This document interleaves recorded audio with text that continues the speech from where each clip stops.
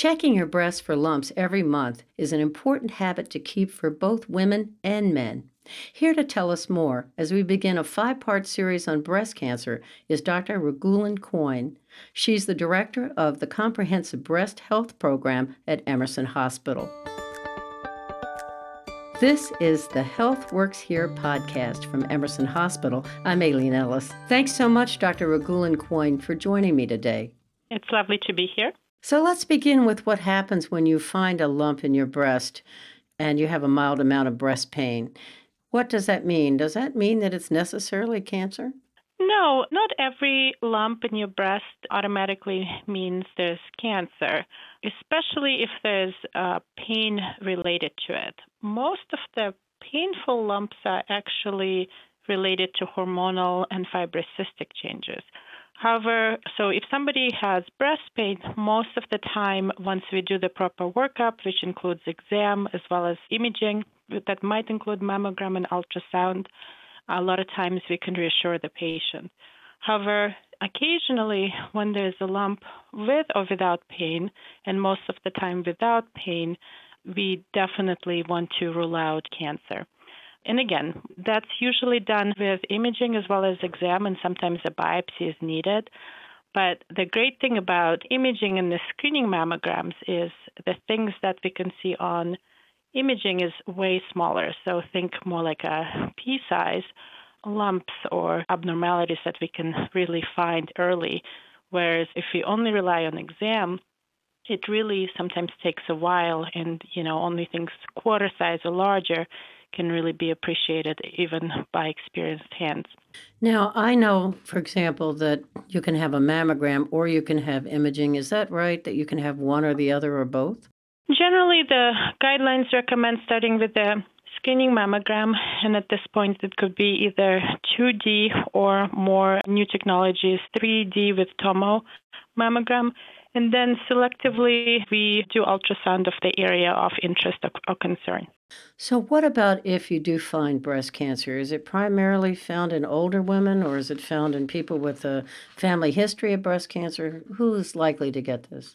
We look at the bell curve. Most of the patients, the peak of the breast cancer is usually patients in their 60s and early 70s. However, just like with any bell curve, you have patients of all ages. I think the youngest patient I've seen in my practice was in her 20s, and I think it's not uncommon to see patients in their 40s who had abnormal mammogram or find a lump that triggers workup that finds most of the time early cancer that needs treatment. Although, some genetic abnormalities will cause patients to have much higher risk, lifetime risk of breast cancer. For instance, BRCA1 or 2 can give you lifetime risk, 60 to 90% sometimes of breast cancer, as well as associated increased risk of other cancers. Majority of the patients I see have no family history of breast cancer or ovarian cancer. I would say if we look at percentages of patients who actually have family history, it's probably, 5% of my practice that has some family history related to cancer. The rest of them are random. And I assume we have to include men in this discussion a little because men can get breast cancer. Yes, it is a lot more uncommon and usually more likely to be related to genetic abnormalities, but certainly men can get breast cancer, and if they do feel a lump or something feels different, they actually will still need a mammogram and an ultrasound, as well as an exam and possible biopsy to get that checked out and rule out any pathology.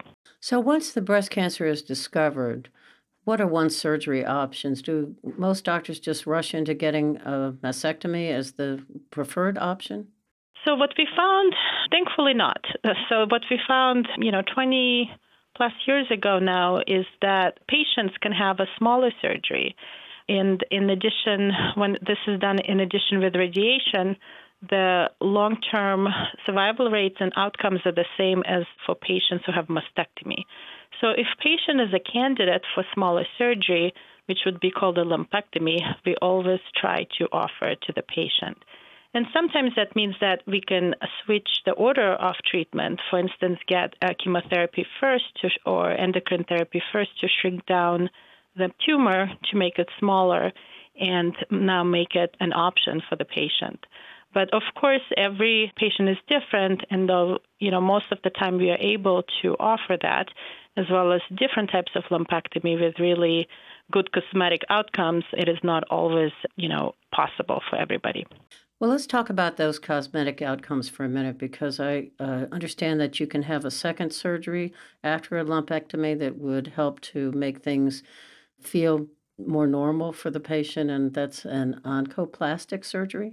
Yes, it's actually not a second surgery. Most of the time, it's done at the time of surgery. So from the time we meet the patient and examine them, we potentially can think about where we can make an incision so that they heal better, they are not well noted. A lot of times we can hide it in the axilla or under the breast or in periareolar area where the scar is truly not noticeable.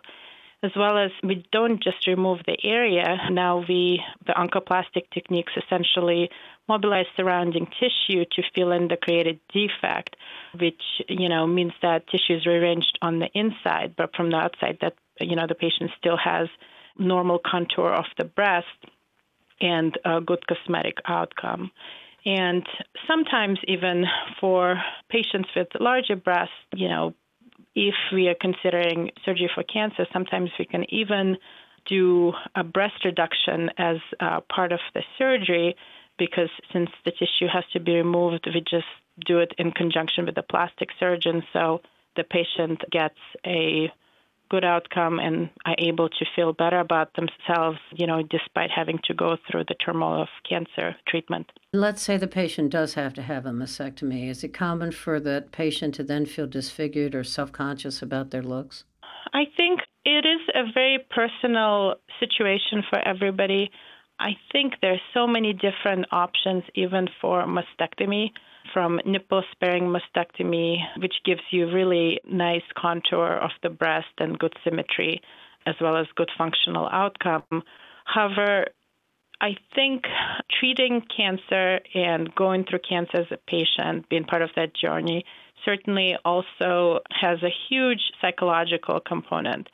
So I think sometimes the cosmetic result and the surgery can be a success and the treatment can be a success, but the patients can still have long-term anxiety related to the treatment and worries about potential recurrence. And I think there's many factors that go into play, but certainly we can at least aim to have good functional outcomes, good cosmetic results, so that when the patient wakes up in the morning, jumps out of the shower, that's not the first thing they think about when they catch a glimpse of themselves in the mirror.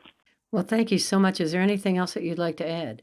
No, I think this was a great opportunity to talk to patients about importance of getting early screening, importance of following up on things if they find new findings, and just, really knowing the options and doing the research, because breast cancer surgery is not the same as it used to be. And I think knowing the options and asking about those options is always a great thing for the patients. Well, thank you very much, Dr. Coyne, for joining me today. Oh, it's lovely to be here. Thank you.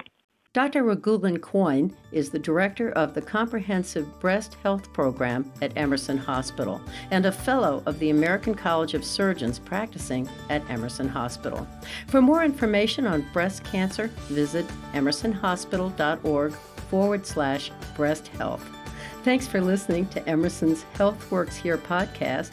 This is the first episode in a 5-part series on breast cancer. Our next topic will cover general reconstructive and aesthetic plastic surgery.